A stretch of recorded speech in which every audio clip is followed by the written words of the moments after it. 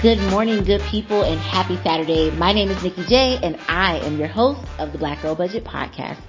Can I just tell y'all that I love y'all? I want to be very aggressive about my feelings today. I love y'all because in the last week, the podcast has gotten over 1,000 downloads in the last week. To put this in perspective, last week, we only had 2,000 downloads, and now we have over 3,200. So please keep sharing the podcast with your family, friends, coworkers, enemies, your neighbors. Share. And if you're new here, the Black Girl Budget Podcast has an international audience. And can I just say, Belgium, Bermuda, Brazil, Estonia, India, Pakistan, Mexico, and Zambia have all entered the chat. The Black Girl Budget Podcast is growing thanks to all of you and your support and your engagement. So please continue to like and comment on episodes so I know what you all are interested in hearing and how I can best serve the community. And make sure that you follow the Black Girl Budget Podcast so you know exactly when episodes drop and you're the first to get all the information. Now, in episode 1 of this season, I gave you all 5 necessities for financial success in 2022. And one of those things was to quantify your goals. So today we are going to dig a little deeper into the importance of quantifying your goals and discuss 4 ways to do it. I know that this is going to make some heads explode because oftentimes we do not approach our goals and finances like this. So let's just get into it. Now, I know you're thinking, Nikki, what does it even mean to quantify my goals? And I'm glad you asked. Quantifying your goals is a way to track the progress of your goal by using a unit of measurement. I'm going to say it one more time. Quantifying your goals is a way to track the progress of your goals by using a unit of measurement. I'm going to give you 4 units of measurements you can use to track your goals. After you hear all 4, I want you to pick the unit you think will work best for you or is currently working best for you. And trust me, not all of these units of measurements will work for everyone. For example, number 4 would have me all messed up. It would not work for me. So pick the one that you think will work best for you and then comment and let me know which one you decided. And let's see how it goes throughout the year. Keep me posted and I want to know which one of these works best for you. So let's start with number 1. The first unit of measurement is probably the easiest and the first one we think of because it's something that all of us attach to our goals, and that's really a deadline. Most of us tend to add a deadline to our goals to stay on track. So for example, we want to lose 10 pounds by Valentine's Day. We want to buy a house by the summer. We want to pay off our student loans by the year 3065.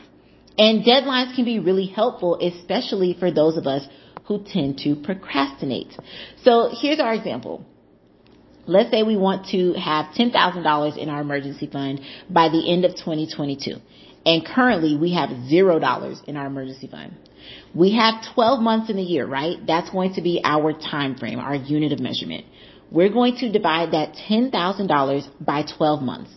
That equals $833.33 per month. Now, I'm just going to make it easy and say $833. So every month for the next 12 months, in your Black Girl Budget notebook, you are going to write out your budget and you will have a line item for $833 that is going to your emergency fund, which is in your high yield savings account. ...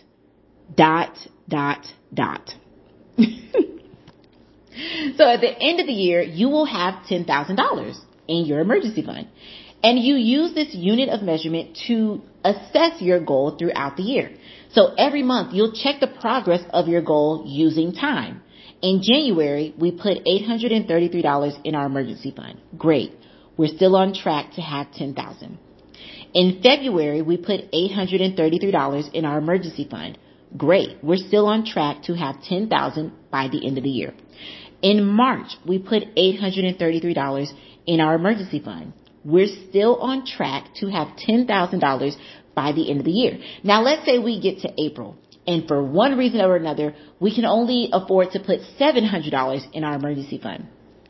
When we check the progress of our goal in May, we will see that instead of putting $833 in every month for the rest of the year, we now need to increase it to about $850 because our goal is measured by time.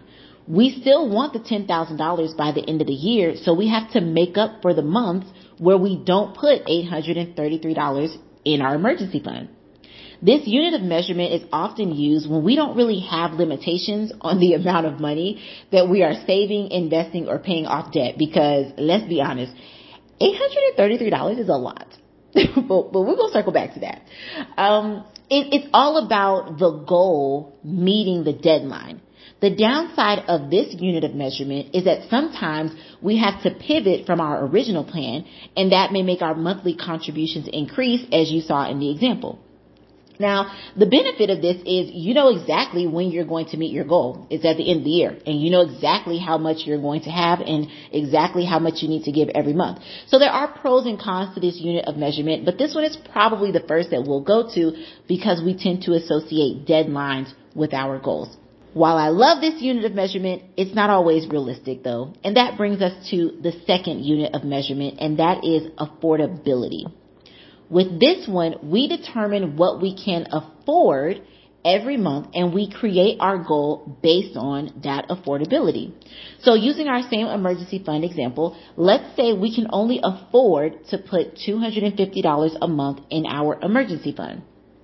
Every month, in our Black Girl Budget notebooks, we will have a line item that says $250 goes to our emergency fund, which is in our high yield savings account, ... If we multiply that $250 by 12 months, at the end of the year, we will have $3,000 in our emergency fund. Now, is that $10,000? No. Is it better than zero? Absolutely. So this is my favorite unit of measurement because it is not overwhelming, since it's literally based on what we can afford. With affordability, if you can only afford to contribute $100 during April and May, you aren't trying to make up for it in the following months. You're always focused on what you can afford. So instead, you'll just adjust.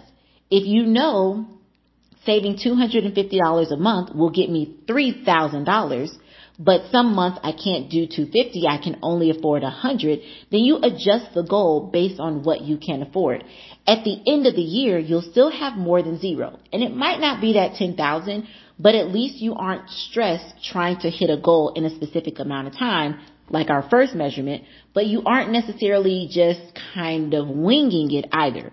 You're still very strategic in how you are saving money in your emergency fund. So let's go to our third measurement. This one is by paycheck. Some of us get paid monthly, bi-weekly, weekly, or randomly. And it's just easier for us to base our goals on the paychecks themselves. Now, this one is also a combination of time and affordability. It just depends on how you approach it. So again, using our same emergency fund example, we might say we want $10,000 at the end of 2022. And we expect to receive 26 bi-weekly paychecks throughout the year. So we'll divide that $10,000 by 26 paychecks, and every paycheck we will have a line item for $385 to go into our emergency fund. Now, you might use affordability and say, of the 26 paychecks that I'm going to get this year, I can only afford $150 to go in my emergency fund per paycheck. You multiply that $150 by the 26 paychecks, and at the end of the year, you will have $3,900 in your emergency fund. Again, is it $10,000? No. Is it better than zero? Absolutely. This is a really good measurement for those of us who do not receive consistent income. And for the times that we don't receive income, we aren't subconsciously stressing ourselves out to meet a goal when we have no money. This one is also really good for college students if you are maybe getting financial aid or scholarships where your money is kind of a lump sum at the beginning of the semester or maybe once or twice throughout the quarter. And then I know y'all are all waiting for unit of measurement number 4 because it's just not for me. It's not for me. And I think it's because I'm an Aquarius. but I digress. I'm just going to say it's not for me. This unit of measurement is based solely on your feelings. And I'm going to give y'all the example with the emergency fund. The question you're going to ask yourself using your feelings is, do you feel you have saved enough money in your emergency fund? For example, I have a friend who has like over $50,000 in her emergency fund. And when I tell y'all that $50,000 could easily carry her through an entire year without working. So the question is really, well, girl, why have you not stopped putting money in your emergency fund when you hit 20,000 or 30,000? And that's because maybe she felt like she needed more money in her emergency fund. Now, this unit of measurement has no time limit. So we could be perpetually saving money in our emergency fund if we felt that was the way to go. The downside of this measurement is that because it is based on our feelings, sometimes feelings and finances should not mix and mingle. Some of us have traumatic experiences when it comes to making financial decisions, maybe having a low credit score, getting a vehicle repossessed, having your lights turned off, having a card declined in front of friends at the Chili's restaurant on campus because you refused to check your bank account for a week and didn't realize you'd already spent the money you thought you had. That was a very specific example, unrelated to any experiences I've ever had while in college. So now we've attached feelings to our finances through experiences, right? And where it may be time for us to pivot and start investing more money than we save, our feelings might tell us that investing money is too risky. And we need to keep our eyes on our money so we never experience that traumatic event again. Now, I have no doubt that this measurement is beneficial for people who can feel when something is working. You know, that friend who just felt like it was time to get a dog, or they just felt like it was time to cut off their hair. Maybe they just felt like it was time to move to Alaska or something. We all have that friend, and I know you're picturing the person that I'm talking about. So while this measurement is probably not for the majority of us, it can work for some of us who thrive off of our feelings. I am not that girl, okay? Material girl, but not that girl, okay? So pick the unit of measurement that you think is going to work best for you, or that is currently working best for you.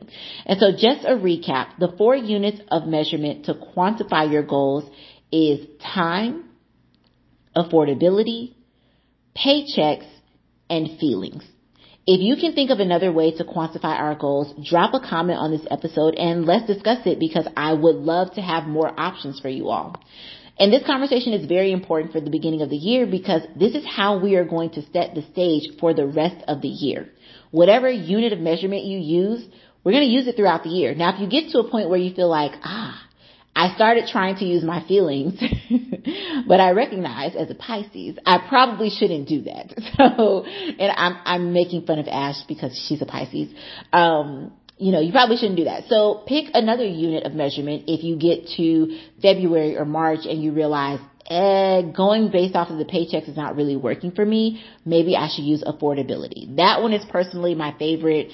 I thrive using affordability. It's what has gotten me this far. So play around with those units, but settle on one eventually in the year and use it for the rest of the year to really elevate your finances and get you into a position where you roll into 2023 even better than you rolled into 2022. Now, if you are subscribed to the monthly newsletter, this episode is definitely going to help you with tip number 2 for the month of January. If you're not subscribed to the newsletter, I don't know why you're not. So you should subscribe. Remember, if you're subscribed to the newsletter, you will get a monthly newsletter with 5 budgeting tips, as well as access to resources either at a discount or early.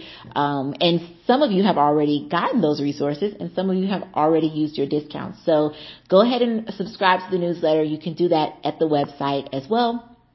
And just a quick reminder, Black Girl Budget notebooks are still on sale with free shipping.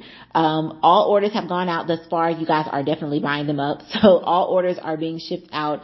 Someone DM'd me the other day and said they felt luxurious when they opened their notebook. And if you're following me on Instagram and TikTok, I have been making content showing you what to put in your Black Girl Budget notebook, what to write in it, how to update your budget. So grab your notebook, follow along to make sure that you are on track for the rest of the year, because in 2022, we are in the bag. We are the bag. So go grab your Black Girl Budget notebook from the website at blackgirlbudget.com. While you're there, make sure you subscribe to the newsletter. And as always, happy budgeting.